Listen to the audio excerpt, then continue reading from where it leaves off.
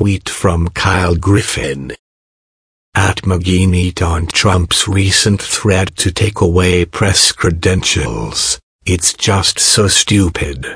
It's like, first of all, if cameras weren't allowed into the White House, the person who would be saddest is Donald Trump.